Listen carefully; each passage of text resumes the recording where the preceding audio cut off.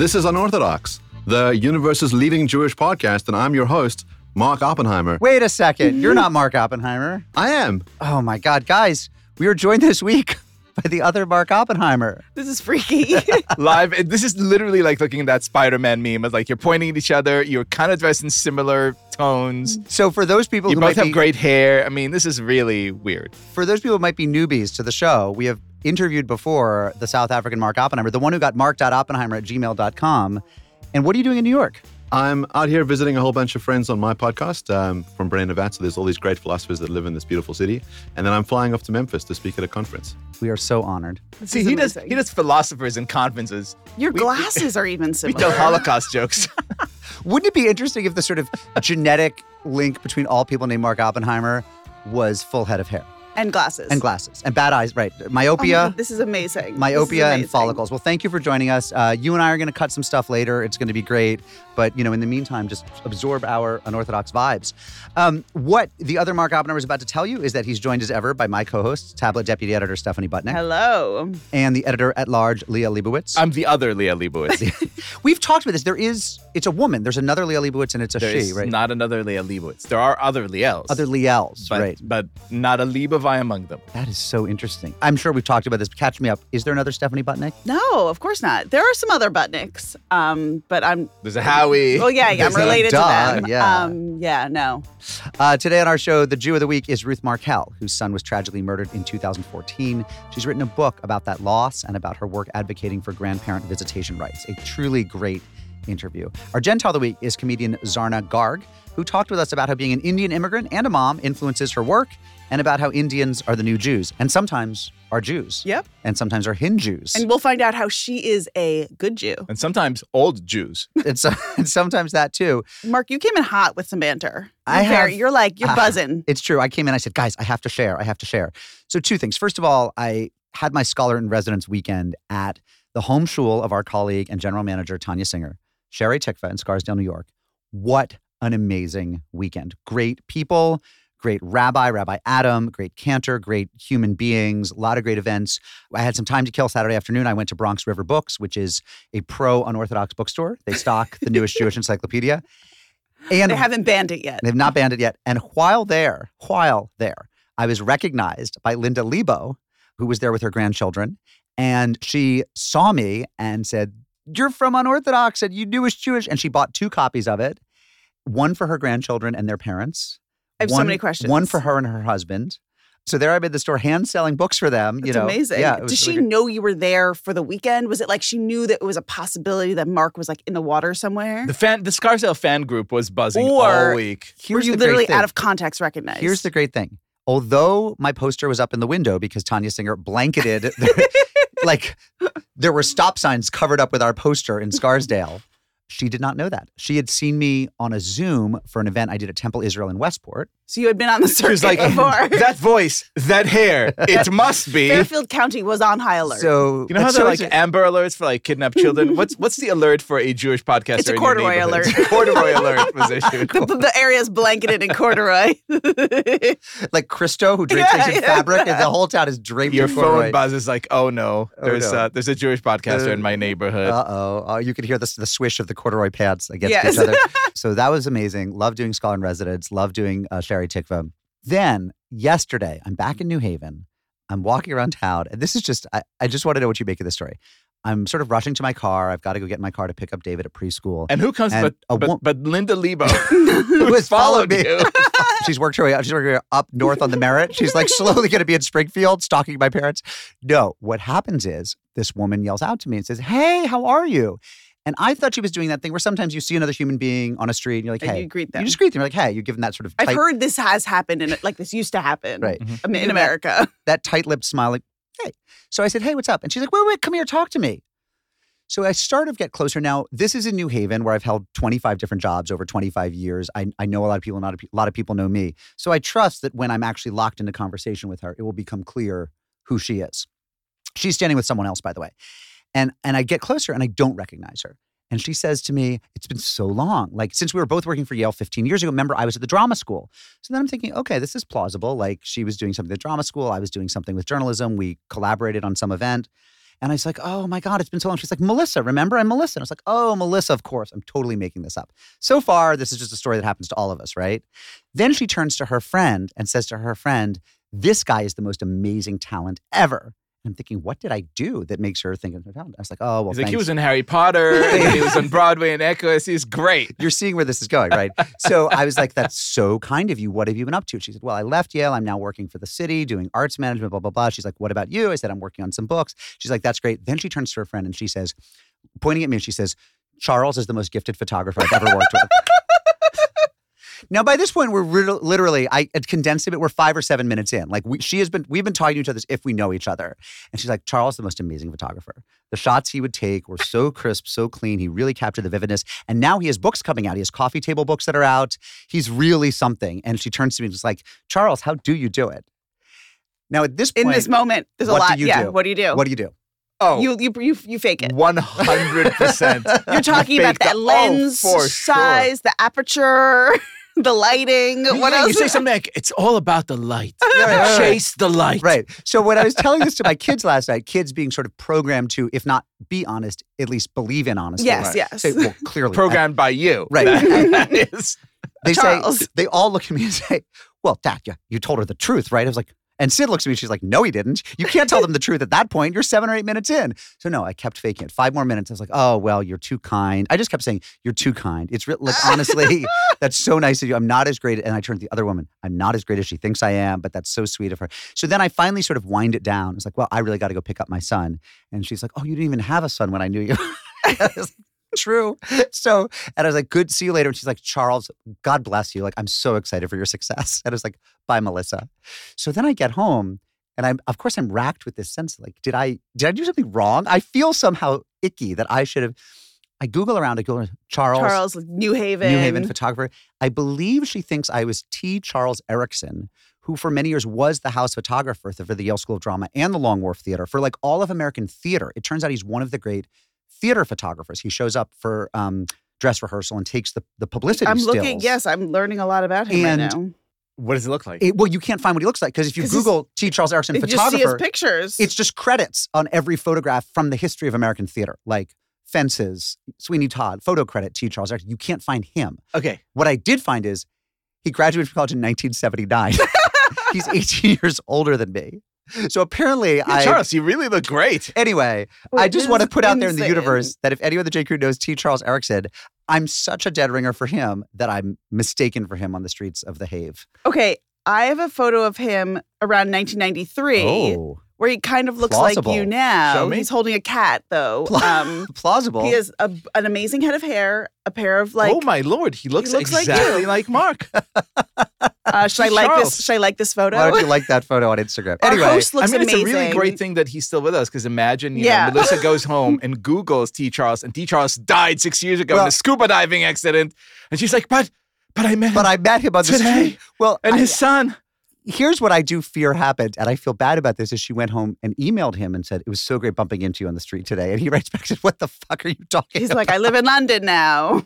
And then she feels like somehow this imposter. And then she sees you again and be like, hey, This you is like- asshole. This is like an ethicist thing. It is. It kind of is. It's like Curb Your Enthusiasm thing. Anyway, is what it is. how's by you, Leo Leibowitz? So I'm keeping it with a theater theme. I had an amazing theater-related experience. And if you know me, And you don't like theater. No, so no, not what was only this? do I not like hate theater. I actively hate theater because, as my friend says, it's being too close to actors, and you don't really want to be close to actors because it's gross.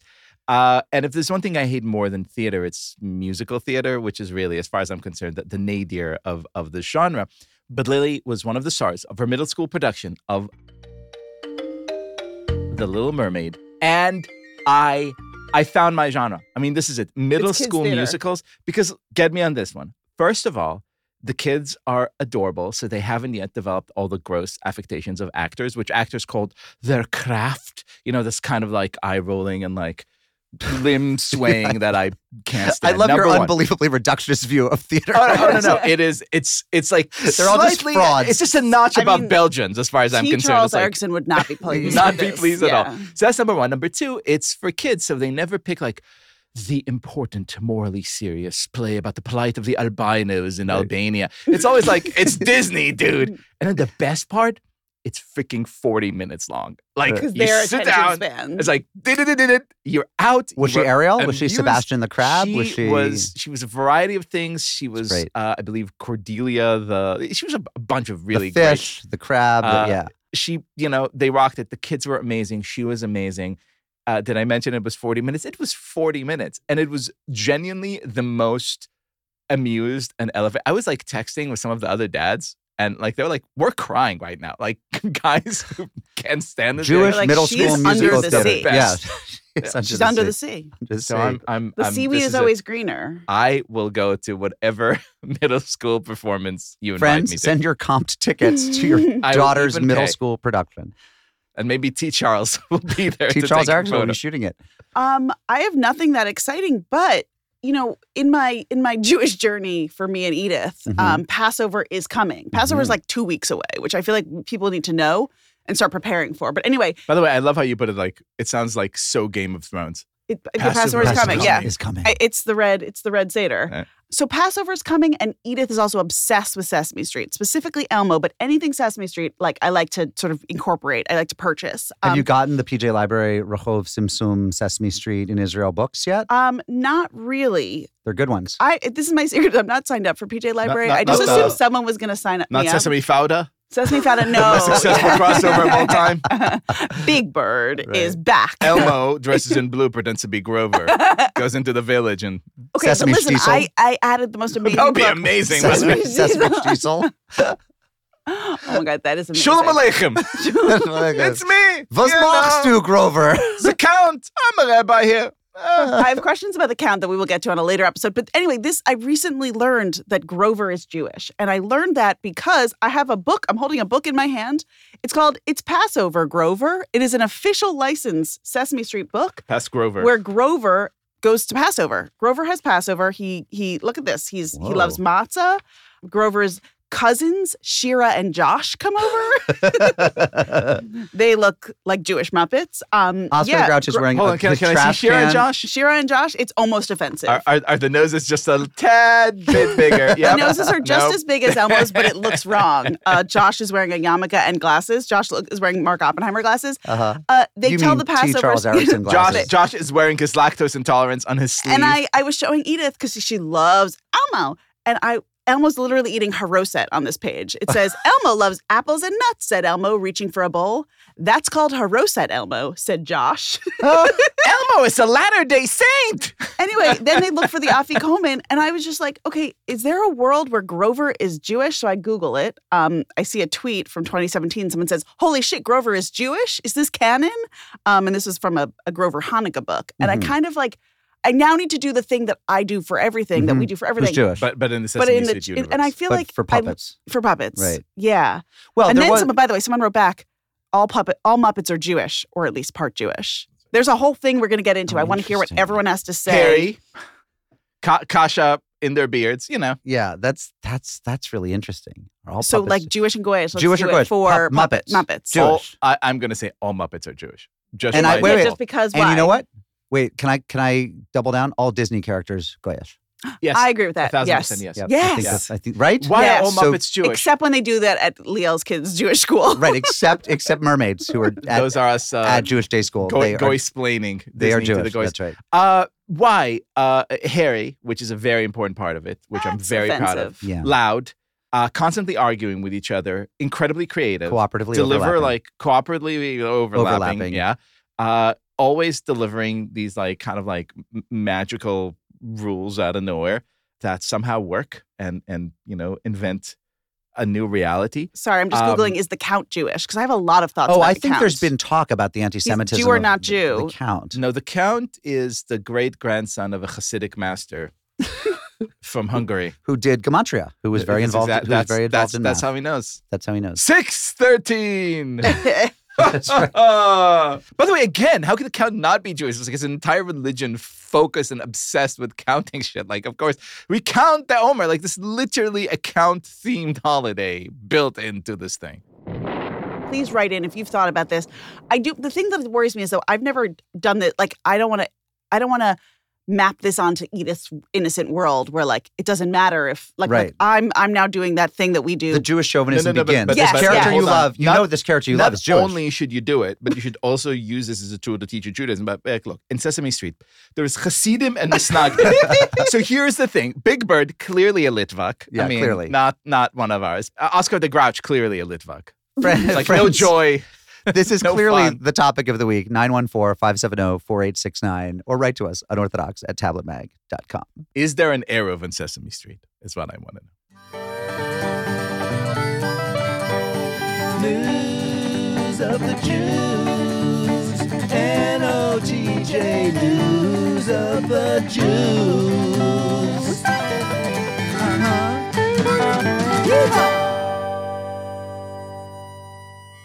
News of the Jews. Liel Leibowitz, as both our food correspondent, our kashrus correspondent, and our European correspondent, I think this story is all you. All of my biases come That's right. together. Also, it was written So- in Hebrew, so he was the only one who could read it. So look, I like scientists, and I like Polish people, but Polish scientists may be my favorite because while all the other scientists were wasting their time with things like, oh, is the world going to end, or cold fusion. cold fusion, or how do I have like alternative sources of energy, or dumb shit like this, Polish scientists really address themselves to the one question that truly matters that every yeshiva boicher has discussed obsessively, but lacking the scientific tools, which is, which meat is tastier, kosher or non-kosher? Now, before I reveal the results of #science, what do you think? I just want to say that calling it non-kosher meat is the most hilarious. It's just meat. Right. But we're like, you're not kosher. No. That's right. Is it the There's world kosher is, meat, and then there's the other. yeah, there are Jews and then there are non-Jews? It's the goyim of It is. meat. It's this Jewish hubris. Non-Jews? This hubris. I love it. Jubris. Which is not, yes, but Did you it's, just coin that? I did, but now I feel like it sounds like when the thing you do on the 8th day, a jubris. It is, Which but actually it's, sounds horrible it's like in that way. trivalent. It's got Yeah, 20 Jubris. meanings. Although, by the Jubris. way, if you have a lot of jubris, then you do not do the Jew the Jew bris. bris. See, Yeah. see what I did there? I went deep. Why? Why Like don't if you you're do it? skipping the Because the you're like, ritual, hey, 'cause God. we're better than the Oh, bris. wow. It takes a lot of Jubris to not have a Jew bris. Bris. Yeah. This is from the creator of the brisket. Yeah, and I was going to say, the next thing is, where's the brisket? I Pulled in there. did make a brisket for I believe I for own Hudson's. the That world's takes only brisket. We'll talk about. Brisket, Yeah, it was a brisket. It A was a first brisket, aid kit. which Yes, is just known that as I, a scalpel. but it was a first brisket. aid kit that I repurposed and put a picture of brisket on it, and I wrote brisket and put a bunch of funny things in. But I did not know Liel and his wife Lisa well enough to have done that. It was like early on. It was early Some, on. and some years ago. But I thought still. it was funny, and now I'm like, oh, that's a very Oh, strange this is thing. when his son was born? Yeah, this was years This ago. is for the bris. For the bris. Okay, so you, Stephanie, say who won in this epic battle of the flesh? Of the Jubris? I gotta say, not. I mean, for the sake of argument, non-kosher meat. Mark Oppenheimer. I would guess that too. I mean, I'm not a meat eater, but I used to be. I was no expert at this, but certainly when the crowd speaks on this, it's always that kosher meat doesn't quite measure up, that it's the non-kosher meat that tastes best. So here's the thing: having spent a lifetime of eating treif before becoming kosher, I would have said exactly the same thing. I would have said chicken, no doubt. All poultry is much better kosher because built-in brining, because of the salting. But science has come out on the side of Hashem. Researchers, I'm reading now from the piece. Researchers in Poland, which has become a meat powerhouse. A meat powerhouse. In recent years, and by Thank you, recent years, Ynet, they for mean the this. last 3,000 years, published two new studies, not one, but two studies in which we compared the properties of kosher and non-kosher beef with the aim of deciding the age-old issue that preoccupies Jewish carnivores around the world. I need to share the methodology here. This is not to be taken lightly. The researchers took into account several indicators from chewiness and juiciness to color and chemical properties. The researchers examined 40 cows and 40 bulls, half of which were slaughtered without kosher supervision and half according to kosher rules, which include shedding the blood before, etc., etc., etc., etc. And friends, by the way, the study was published in the journal Foods, which is the only scientific journal that I hold by. And the researchers, having analyzed the chemical composition of the kosher meat, water content, protein, minerals, fat, collagen, taste, chewiness, claim that the butchering process triggers a chain reaction that increases the acidity of the meat, which affect the color, taste, and tenderness. Because the kosher process does not allow the cattle to be stunned or rendered unconscious before slaughter, the meat of the stressed animal tends to be more acidic. The stress during the process leads to a decrease in all kinds of chemical levels in the muscle, which results in dark and dry meat. Also, cows tend to have a calmer temperament than bulls, and relative to them, they suffer less stress in the process. In other words, we could go in and in to the details, but science has spoken.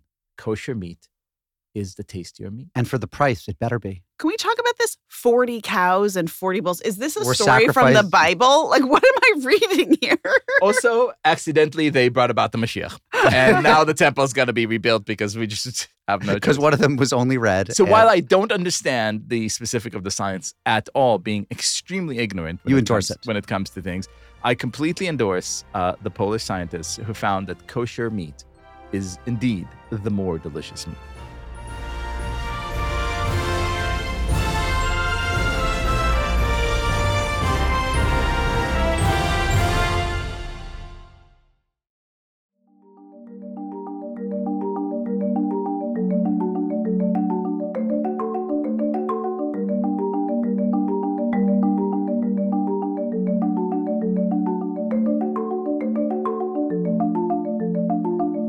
Ruth Markel is our Jew of the week. Her son, Dan Markel, was an attorney and a law professor in Florida who was murdered in 2014. You may have heard about her case on the popular true crime podcast, Over My Dead Body, which is really quite terrific. I've listened to every second of it.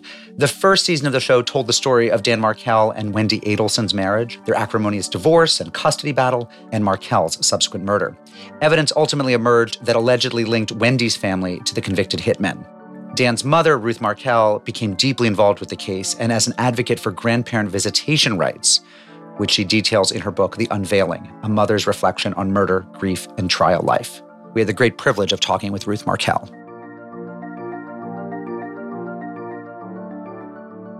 Ruth Markel, welcome to Unorthodox. I am so excited to be here. I have to say that I had friends who went to law school with your son, Dan, and I had heard talk of him even before this tragedy happened, and people would talk about what a great guy he was and what a bright guy he was and what it meant. So it was shocking to me when I put two and two together and realized that this was the Dan Markel whom I'd heard about. But most people in our audience, of course, haven't heard about him. So can you just tell everyone, who your son was and what happened? Sure, I'd love to tell you. So Dan Markel became known as the slain professor in Florida. Dan, unfortunately, was shot on July 18th in 2014, and he died on July 19th in 2014. This is a murder. This is even a Jewish murder. He ended up more observant than the family he came from. What was his Jewish life and identity like, and how was it formed? We had a strong Jewish identity. We were a traditional Jewish family. Truthfully not observant, but he went to a school. It wasn't Orthodox in any way, but it was certainly very respectful. So he had that real leaning in, and he liked it. And the truth is, this school provided the knowledge, right? So some people have the knowledge, they don't have the feeling, but he had both. And I think that was what made him so much really interested in Judaism. No matter where he went, he sought out the Jewish experience, either through Chabad, Hillel, or just joining some synagogues, where they had, let's call it conservadox orientations to it. I want to get into his marriage a little bit, which you're so candid about in the book. And I was curious. Obviously, he had this very bitter divorce and there were custody issues. And one of the things you talk so much about is the tension over how to raise the children Jewishly. And he ended up meeting on J-Date, right? Isn't that how he and Wendy met? That is correct. And yet he ended up in this marriage where they had very different ideas about how to raise the children Jewishly as you saw it. And I was curious, is that something he knew from the start, or is that a tension that revealed itself once they had a child? No, actually, there was a lot of agreement between Dan and Wendy in terms of when they first met. Danny was very much into going to all these Shabbatons, running around to any place there was a Friday night service. And it was pretty much Dan running to synagogue on Saturday mornings and observing more the holidays, like let's say he would not work initially on Sukkot and the things of that nature, but it was fairly easy. And they did decide, now this was the whole point, they decided they would bring up the children kosher.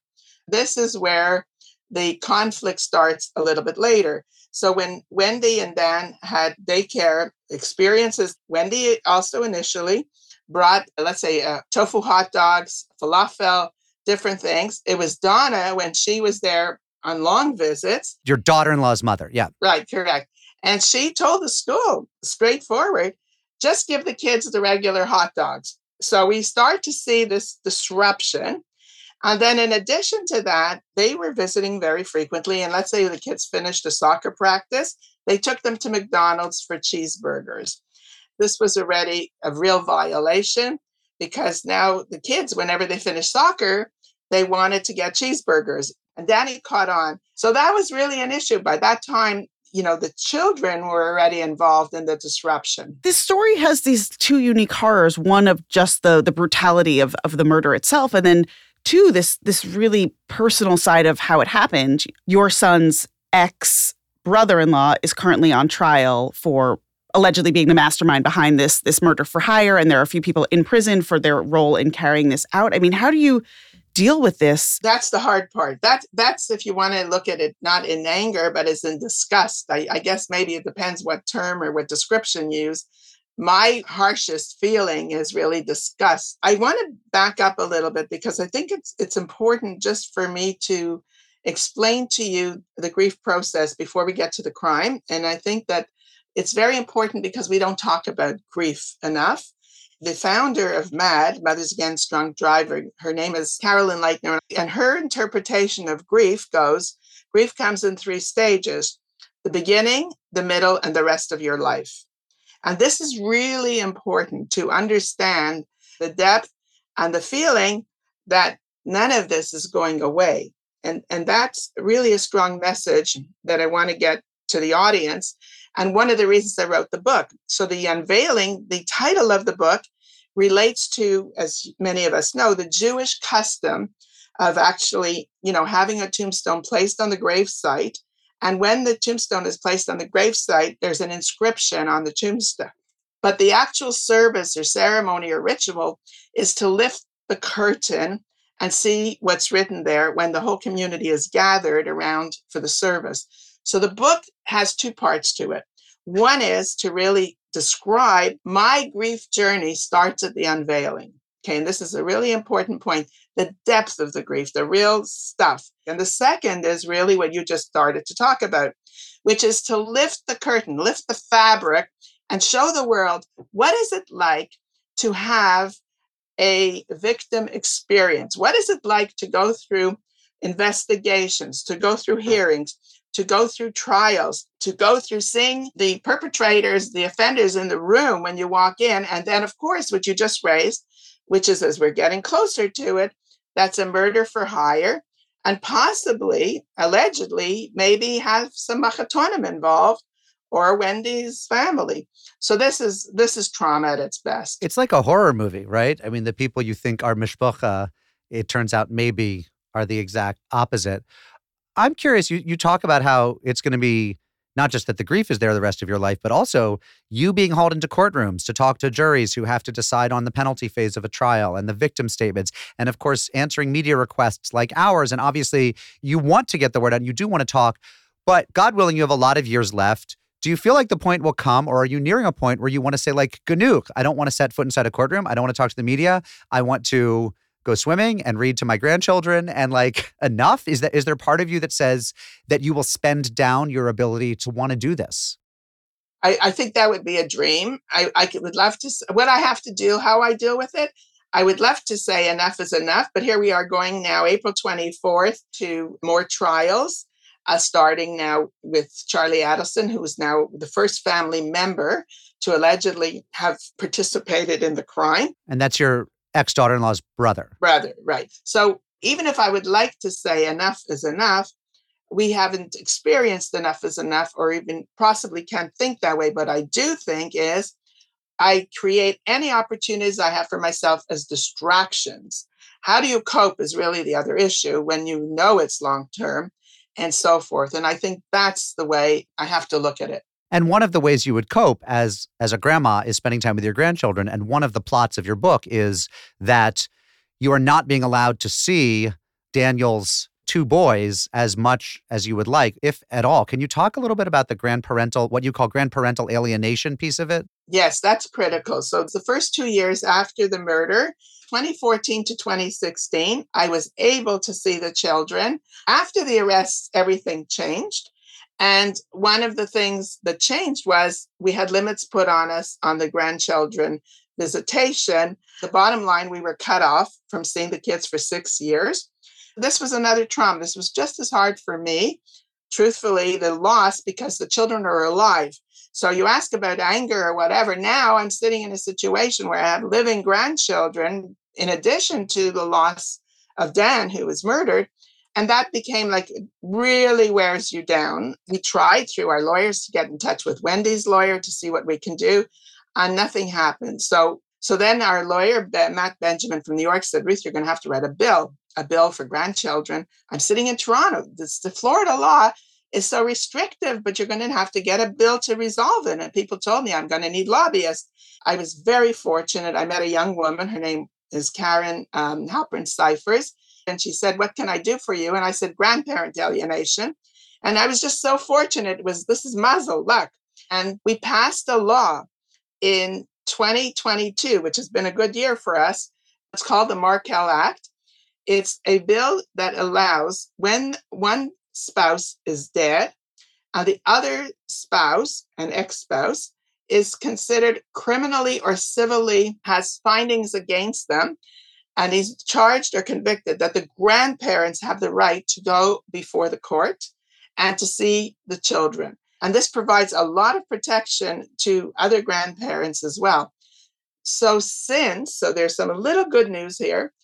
As the bill was passed in February and March of 2022, Wendy contacted us. There was a bar mitzvah coming up for Benjamin. We got invited to a bar mitzvah. We were so excited, the whole family, Shelley's included. And then I said to her in emails a little bit back and forth, look, the kids haven't seen us for 6 years. Can I take them for ice cream on the 13th? And then she wrote us back, well, if you want an in-person visit, come in April. And we did. Now, Phil and I went down. This is April 20th. The state attorney knew we were there and all the others. We come back on the plane to get the plane in the evening.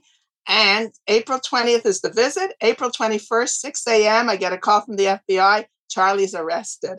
So all in 24 hours, this great, significant, two big events, the grandchildren and the arrest. And then 3 days later, she disinvited us to the bar mitzvah. But this was the process she said wasn't safe. But you did see the grandkids. I did see the grandkids. And I after 6 years. After 6 years. And I just saw them again, December 10th. Is there anything you wanted to talk about that we haven't talked about yet that I can prompt you to talk about? Yes. So I talked before about grief. And one of the things that I want to invite other people who have losses in your audience, which there are many, that how do you move a little bit from grief forward? I don't mean move on. You do have to find some meaning in your life. Otherwise, you'll be stuck.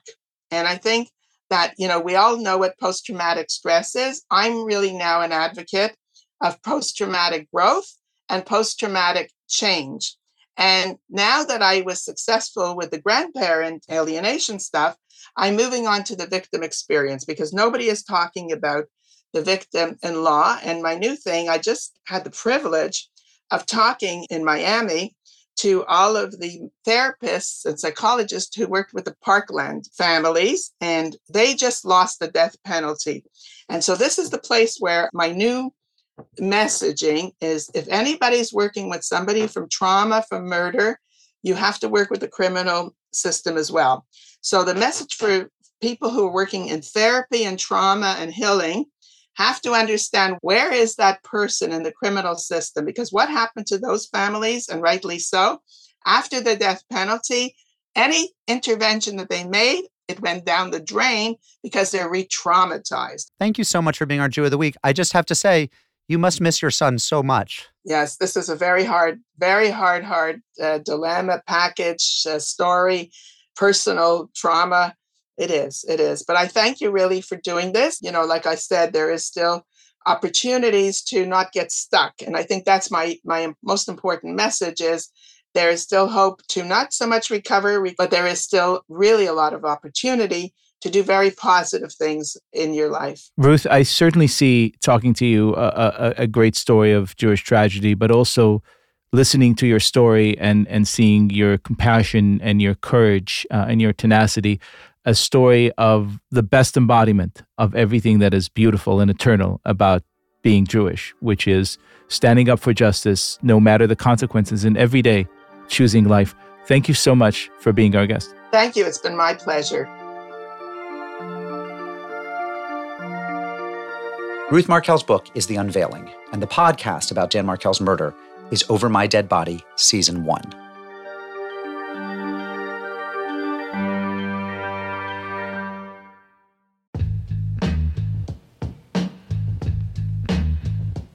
We are excited to announce Tablet's first ever essay competition, First Personal. Our editors are looking for previously unpublished work by writers living in North America who have never written for Tablet before. They are seeking submissions on the theme of belonging. Where do you feel at home or no longer at home, physically, spiritually, or culturally? How do you find community or a sense that you're a part of something larger than yourself? Are there places where you feel a sense of belonging or alienation or both?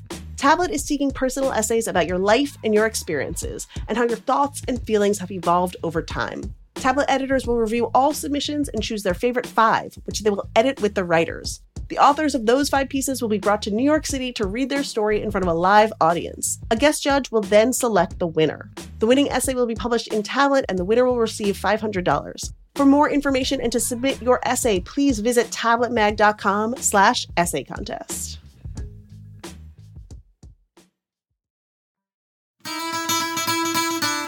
Mailbox, got a letter in the mailbox, got a letter in the mailbox, mailbox. To the mailbox. I have to say, just as I expected, the conversation about Easter bunnies waiting in malls for hordes of children to come and take photos with them. It's a thing. Everyone takes the photo with the Easter bunny. Our producer, Quinn Waller, sent us 2 photos framed in her childhood home, each in Easter frames of her at various adorable young ages posing with the Easter bunny. We got lots of pictures, and we're going to share those in our newsletter. So you can subscribe to our newsletter at tabletm.ag/unorthodox newsletter, and you can see all the photos. And I will say, I think I looked at all of them, and there is not a single freaking non-creepy Easter bunny. They all look like they just escaped from like Bedlam Asylum and are ready to slit your throat. Like, why would you ever put your child? What was the movie with Olivia Colman where she plays Queen Anne, was it? And do you remember that one of the ways you know she's going crazy is she allows her bunnies to breed out of control in her boudoir, in her bedroom. It's just bunnies are taking over, basically. That's what it was like, including... I thought you would go Donnie Darko, but okay. Including in the photo that was shot across my bow, someone from the 413, from my home area code, sent me a picture of my childhood mall, the Holyoke Mall, with a bunny in the food court, saying, look, even you, I was saying not in with my your town. Mom and all of your other siblings, but not you. From 1984, not me. Okay, we get this letter from our secret undercover anonymous correspondent teaching in an Orthodox day school. This person writes, a quick note about bumper stickers. The Orthodox absolutely have Jewish bumper stickers. Lots from various day schools and camps and nonprofits like Friendship Circle, which, by the way, does amazing work. Also, lots from these various websites that say, thank you, Hashem. And then this person writes, I think Liel needs this one, and sends a link to a bumper sticker. It looks more like a magnetic, one of those metal magnetic things you put on your car that just says Verbrengable. And I don't even know what that means. I think I might have just bought 500 of these. 500 of those. Also, this person writes, I absolutely hear students, again, these are Jewish students at an Orthodox school, refer to the idea of a, quote, Jewish car, a van full of car seats held together with tape and covered in bumper stickers. Love everything about this. Sincerely, a teacher in an Orthodox school. I'll make again my favorite pun. Another name for that car would be the Lonely Van of Faith. For the 3 people who got the joke, yes, you are welcome. That was the best Soloveitchikian pun of the day. It's not a lot of Rav-related humor on podcasts these days, but hey. And then we got this. Dear Unorthodox, greetings from the 413. Another letter from my home area code. 2 bumper stickers to mention. In Brooklyn, I saw, smile, Hashem loves you. This sounds a little goyish to me. What do you think? But then there was... smile? Yeah, remember it. What are we, Mennonites? I'm not freaking gonna smile. What are we meant? The derision of that. I don't even know if that makes That's a sense. good bumper sticker. And then the letter writer writes, there was the bumper sticker that one of the Northampton, Massachusetts Rebbe's did a Devar Torah on, which said, God said it. I believe it. That settles it. Love it. Henry Rosenberg, Baruch Hashem. Northampton, Massachusetts. Honestly, incredible. Here's another one. Hello, I'm one of those people contemplating conversion for reasons that are not entirely clear, feeling a strong pull towards Judaism that's hard to explain. I finally started learning more about it, and the pull is getting stronger and stronger. I used to be an anti-theist, critical of the violent and intolerant religious texts. And I understand conservative and Reform Judaism acknowledge that the Torah was written by humans and is therefore flawed. But still, I haven't come across a good explanation for why there are passages about smashing babies and killing someone who picks up wood on the Sabbath. I think I'm okay acknowledging that there's bound to be some weird stuff in there if it was written by regular folks thousands of years ago, and I strangely find it even kind of funny. But so do we just accept that we're cherry-picking here? Thanks, Matthew. Liel, Yeah, this one has Rabbi-in-Chief, Yeah. in-house Rav. What do we say to Matthew? Well, first of all, Matthew, we say we're all contemplating conversion for reasons that are not entirely clear to us. And that includes, I think, all Jews, right? Who every day have to make this active choice to convert back to the faith and be weird. I'm not going to comment on denominationalism because I don't think that's the point of your question. But I am going to tell you from the point of view of someone who absolutely believes wholeheartedly and uncomplicatedly that the Torah is entirely divine and was given to us by Hashem, that this is basically a beautiful invitation. If you look at it through a human perspective and say, well, look, I am at the center of the known moral universe because we're all solipsistic creatures, and therefore the goal of this text is to make sense to me. I think you're sort of missing the point of the whole spiritual experience. I think the goal of any serious religious pursuit is to say, I am now coming into a strange and rich and wonderful tradition which has layers upon layers upon layers of meaning that I can't even begin to grasp. So things that seem to me at first glance completely nonsensical and really incomprehensible. Like, for example, let's leave the violent stuff alone. Let's look at, a fundamental tenet of Judaism, keeping kosher. There is no good explanation. There is literally no good explanation as to why we need to do it. It's just something that you're supposed to accept. But I tell you, as someone who, leapt into this particular wonderful pool, that when you do, everything changes. The way you see the world, the way you see yourself, the way you feel about life and existence. Because faith, as some prominent philosophers put it, is paramount to reason. The moral philosopher sitting across from me right now may not agree, but it holds some kind of deep moral stirring that guides you towards direction that just the powers of your mind, finite, human, flawed as they are, can never do. So here's what I would advise to you. Let go of this attempt, understandable as it is, to sort of make sense of this text and instead engage in experiencing it, engage in ritual, engage in study. First of all, once you engage in study, I think you would see that even some of the passages that are most problematic to you have unbelievably deep and moving explanations by, millennia of very, very wise men and women who spent their life interpreting them. And once you start engaging in practice as well, you understand that these are not sterile meditations on, empty ideations. These are guides to a better, richer, happier, joyous, more constructive, fulfilling life. Jump right in, just as the Israelites did when they received the Torah. They said, Na'aseh v'nishma, we will do first, and only then we will hear. A call to action. Mathieu, keep us posted on your journey. You can write to us at 914-570-4869. You can also write to us at unorthodox@tabletmag.com.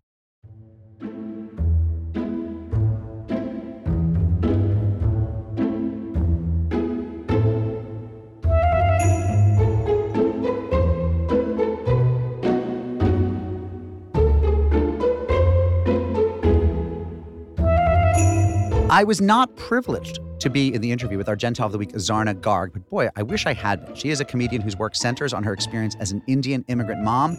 She has toured nationwide. She has over 500,000 followers on TikTok. She deserves every one of them because she's hilarious. And she recently sat down with Stephanie and our general manager, Tanya Singer. Have a listen.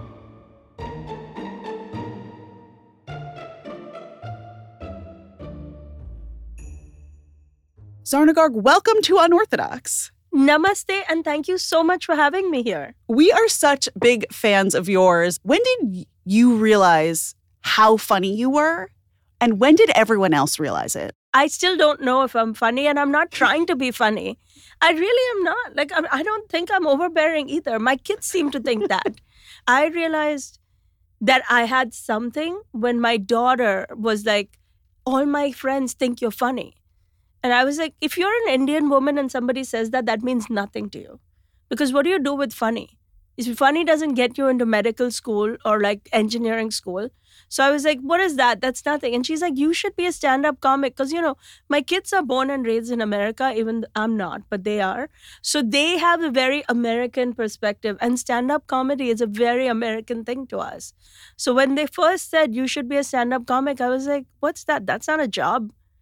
I was trying to figure out how to get back into the workforce after having been a stay-at-home mom for a long time. And my kids were like, you should just do this. And I was like, no. You need a job that pays you money, And they were like, no, there is money in comedy. You can actually do this professionally. I was like, you can? And I remember going to my first open mic, actually at West Side Comedy Club. And I believe sincerely that if it had not been run by a Jewish mom of 3 kids herself, I may have not gotten up on stage.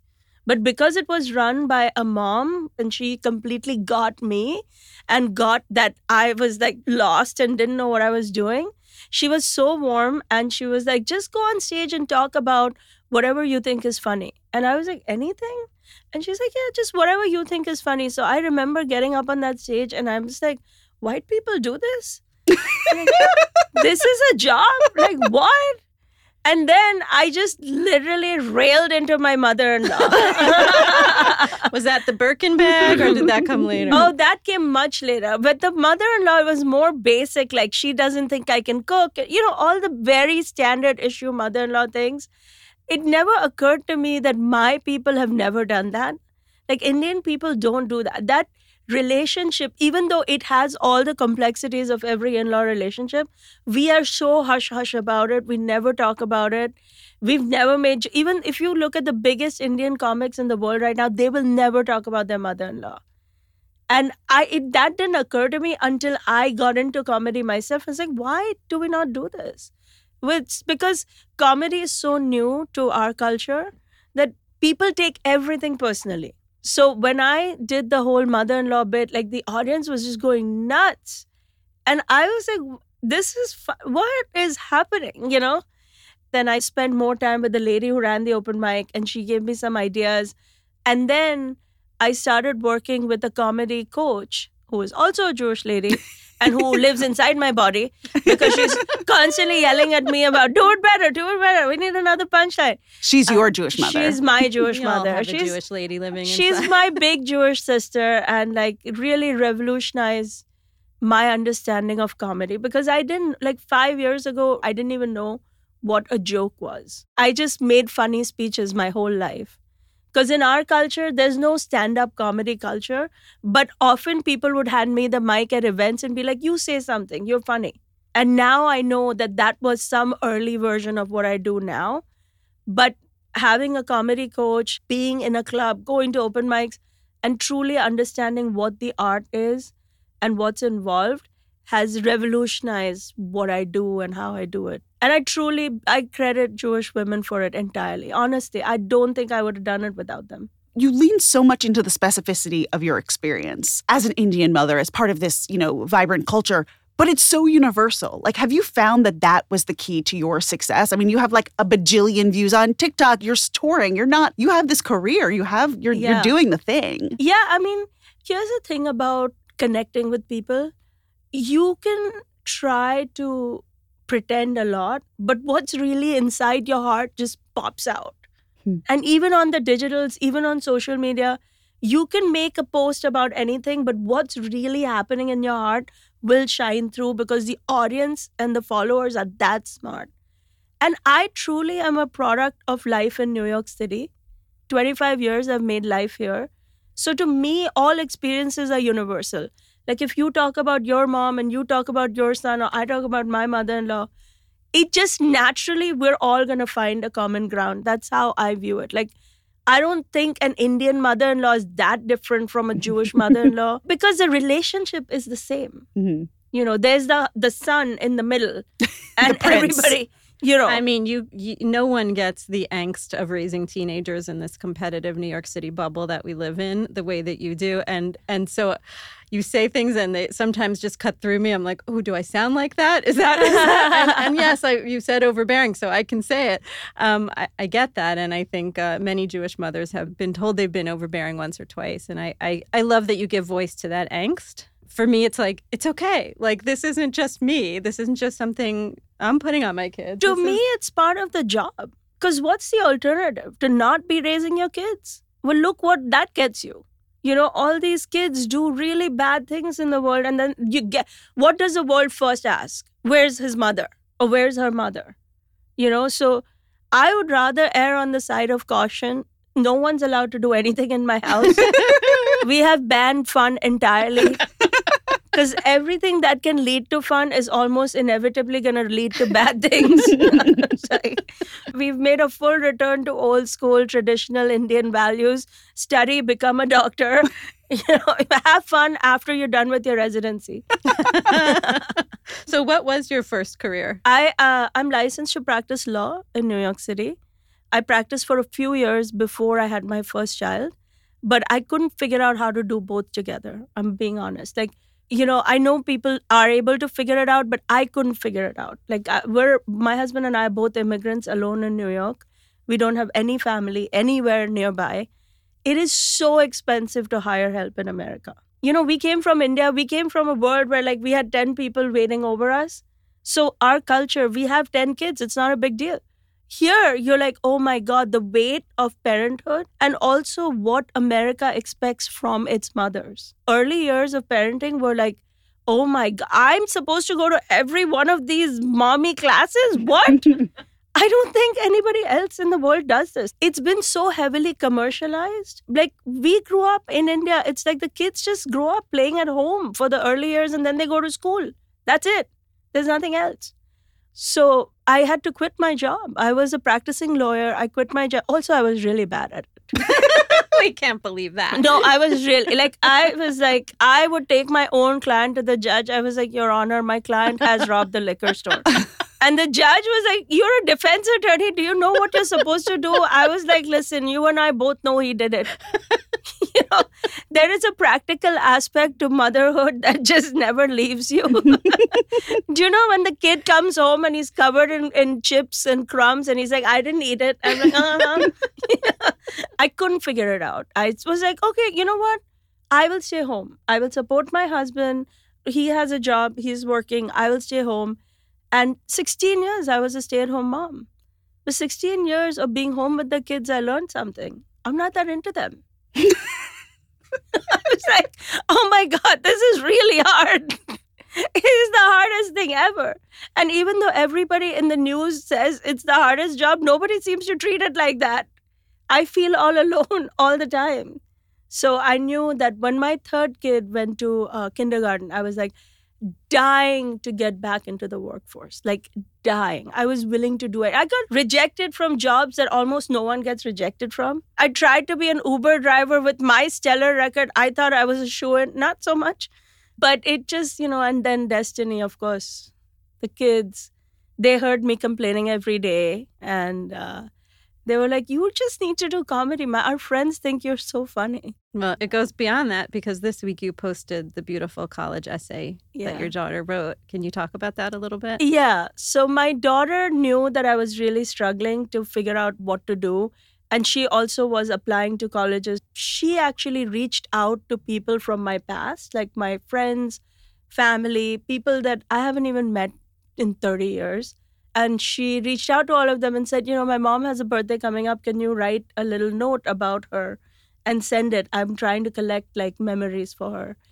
And knowing that almost everybody's going to say something about my mom's funny. And so she collected all these notes, rewrote them, the whole thing.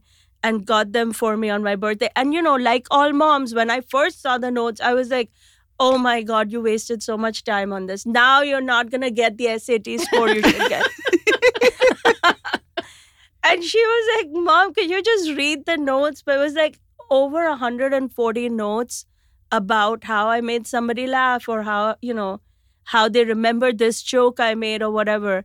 And that's when I truly realized, I was like, I have to dig in and figure out if there's something here. Because I was so lost, but I knew there was something inside that just was dying to come out, but I couldn't figure out what it was. And then this whole funny thing kept coming up over and over again. And that's when I was like, you know what? I should probably show up at this open mic. Also, for 16 years, I yelled at my kids, you should try this, you should try this, you should try this. So then they ganged up on me. They're like, oh, is Mom too scared to try this? And I really think in hindsight, my kids were very smart. They knew that if I do this comedy thing, I'm out of the house nights and weekends. Because the kids know what they're doing a lot more than we think they do. So now they got what they wanted. It's kind of a testament to how well you raised your kids, that they basically were like, Mom, we see you. We see you need something. And actually, we know what this thing is. It must be so moving to you that they know you so well and they wanted this for you. I mean, I definitely cried a lot when that whole event unfolded, because then my son got me on TikTok, my teenager. I finally got comedy off the ground and the world shut down. And I was like, you know what? Honestly, in America, when COVID first happened, everybody's like, it's China, it's the bat, it's the lab. We don't know where it came from. I was like, I know where it came from. It's my mother-in-law. It definitely came from her kitchen because she's doing everything she can to destroy my career right now. I was so convinced that it came from there. I was so upset. I said, life doesn't give you so many chances. I was already starting later in life, And my son, he's like, Mom, you just need to get on TikTok. And, early days of TikTok, we thought everything on TikTok was 14-year-old girls twerking. I was like, what do you know? And he's like, no, I'm telling you, I think all the kids hang out on TikTok. They're going to love your jokes. So my son took my set, ripped it, and he uploaded it without even discussing with me. And one of my early jokes that was on TikTok was, I've never said I love you to my husband, which went viral overnight. And now I've gone through my life thinking I'm the only one who's never said I love you. Because if you look at the media and you watch movies, you would think everybody is saying I love you all the time to everybody. That if you're in love, that's how you express your love. But we don't do that in our culture. We feed each other. And I think it's a very Jewish thing too. Yes. Right? Food is love. Food is love. I'm like, even when I'm really mad at my husband, I'm like, okay, first you eat. But when that joke hit, it unraveled like a whole world of people who were like, we've never said it either. We've never said this is so stupid. Why is that the only way we show love is by saying I love you? And then that, started the whole TikTok journey. I love that. Let's get to this. Are Indians the new Jews? Like, are we the same? The Indians are the old and new Jews because we're also such an old civilization. And somewhere we must be related. And, to complicate matters further, within Indians, I'm a good Jew. Within the Indian Wait, what does that mean? So it's a type of Indian, but okay, are you ready for this? We're known for our business acumen. Wait, this is not real. We're known for our matriarchal culture. We're known for settling wherever we need to find a way to make a living. And I'm one of them. So, exactly. So what is that? Mitzvah. I think we're ready. This is amazing. So what group is that? It's the Gujarati group. It's called the Gujaratis. If you look right now in India, the Prime Minister is Gujarati. He's a good Jew. The richest man in India, the richest 2-3 men in India are all good Jews. Like, we're so connected. What are the odds it's going to sound like good Jew? It's so funny. It's good Jew. G-U-J-J-U. How have you never known this? Wait, this is amazing. How is this not? It feels vaguely problematic in the best way. In the best way. How many years are you making this show, Stephanie? And this is breaking boundaries here. So because I feel like our cultures are both like there's the food, there's the faith, there's all these pieces woven up. Will you talk a little bit about, to use a very Christian term, like faith in your life and in your family's life? Yeah, of course. And believe it or not, even there, I have very deep Jewish roots, unexpectedly. So I've had a very complicated journey coming to America. My mom passed suddenly at 14. My dad was like, I'm done parenting. I was the youngest of 4. I understand his frustration. I understood it then. I understand it now. If I had a 4th kid, I might want to kill them. I had a very complex journey to America. One part of that journey was living in Sweden when I first got married with my husband. At that point, I had already been through high school, college, and law school in America. But because of the speed with which my journey went, a lot of the learning that I would have done in the humanities was not as great as all the things I needed to do to graduate and move on. So when I lived in Sweden was the first time I realized the severity of the Holocaust. I didn't know about it. I was 23 years old. And I really had a moment. I ended up meeting a Holocaust survivor at a library in Sweden. And he told me a story, and I'm like, how do I not know that this has happened? I mean, I'm an educated woman by all standards. I've been through high school in India. I've been through college, been through law school. I was so embarrassed that I didn't know that when I moved to New York, we moved shortly after to New York, I went to the Museum of Jewish Heritage downtown. And I was like so eager to learn more. And also there was something cathartic about reading all the survivor stories that gave me a lot of peace because of all the complications and hardships that I had gone through, that there is a way to come out of the worst of things, which your people have gone through and documented, thank God. So a lot of them, not everybody. But so I went to the Museum of Jewish Heritage and I was like, I really want to learn. I was like, but God help me if I pay for one more degree. I will die. I cannot, because, I had gone through college and law school here. So they came up with such a creative solution. They were like, you know what? Why don't you join our docent training program? And so for 1 year, I did their docent training program. And they said to me, I said, I'm even happy to be a docent. Like, I'll do the training. And because I loved being there so much, it gave me so much peace and joy to learn all the stories, meet all the people. And they said to me, we have a lot of docents in the museum, but what it would help us is if you go back into your world and share our story. Because that's what we don't have right now. And that became my role in that community. And to this day, if somebody comes to New York from anywhere, I'm like, we need to go to this museum. Like, forget the Statue of Liberty. We're going here.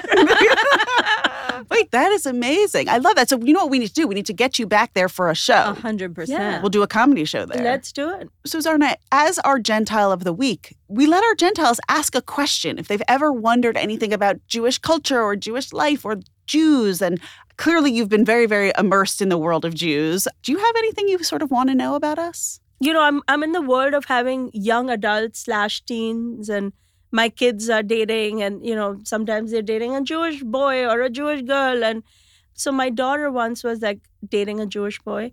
And I was like, I'm not going to worry about this because his mom's going to hate her. And then this, she's not going to want my daughter. And this will like you don't have to worry about it. Without me being the bad guy.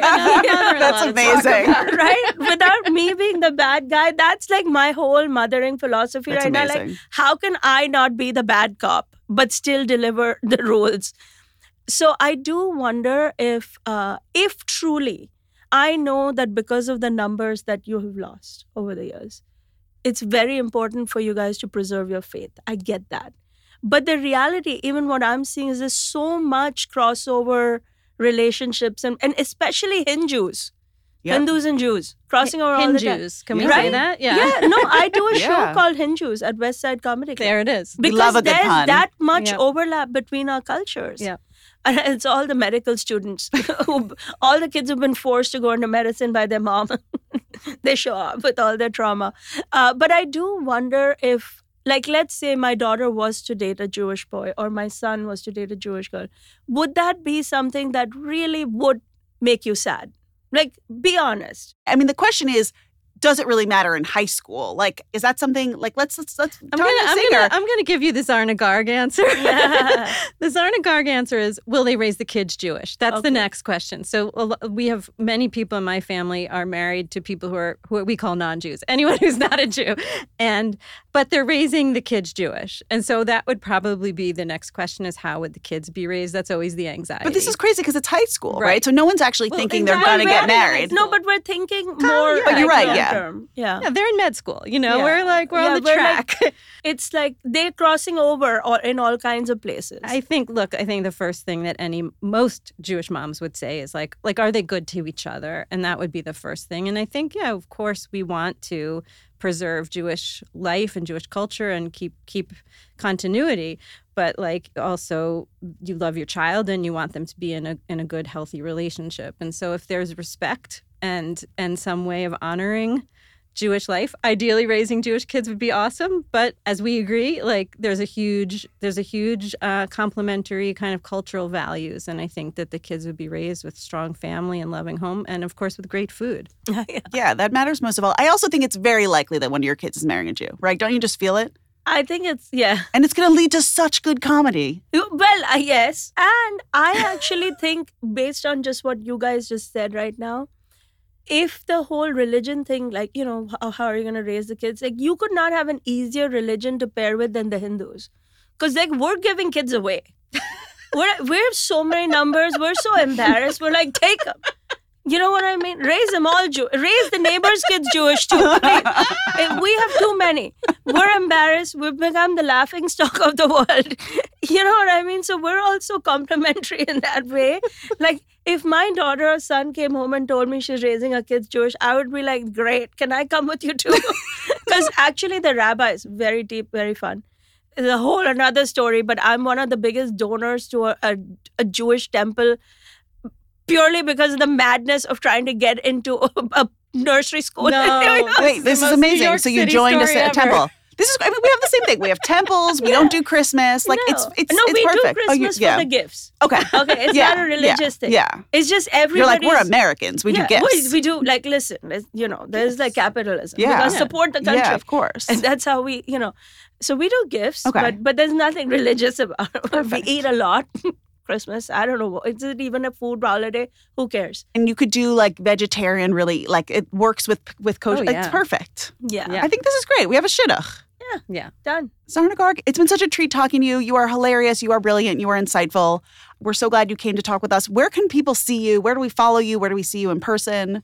You can follow me on all major social media platforms: Instagram, Facebook, TikTok, Twitter, LinkedIn at Zarna Garg, ZARNAGARG. And you can see my show schedule on zarnagarg.com. I'm traveling the whole country with my show, 1 in a Billion, that's going to be streaming worldwide in 2 months on a major streaming service. Amazing. So you're going to see that. And of course, you can see my everyday life on social media. I put it out there pretty regularly. And, feel free to jump in. I encourage everybody to comment and get involved because it is social media. It's supposed to be social. Amazing. Zarna, thank you so much. Thank you. Thank you so much for having me. So amazing.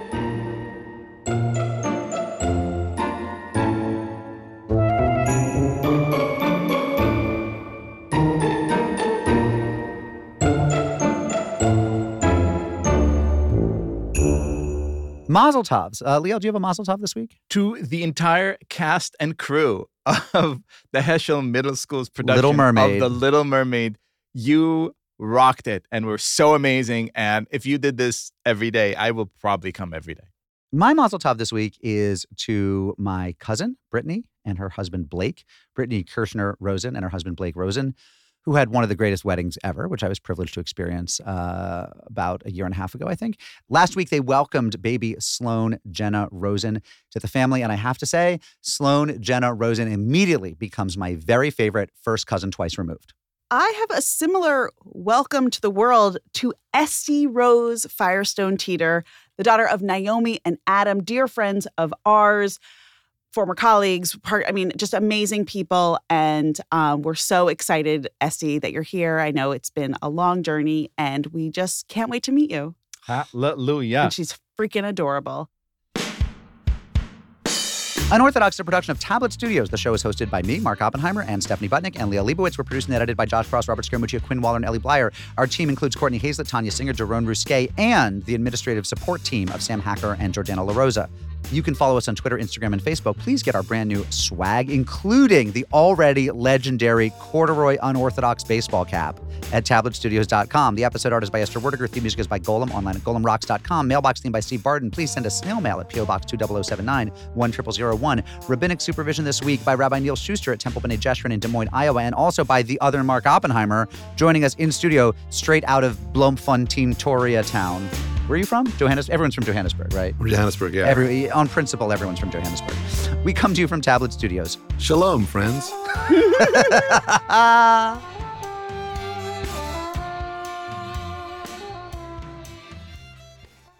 I wish you had a little more of an accent. Can you go more accent? You want to go like South African? Yeah, go more South African. I'll try a couple of variants. Shalom, friends. Shalom, friends.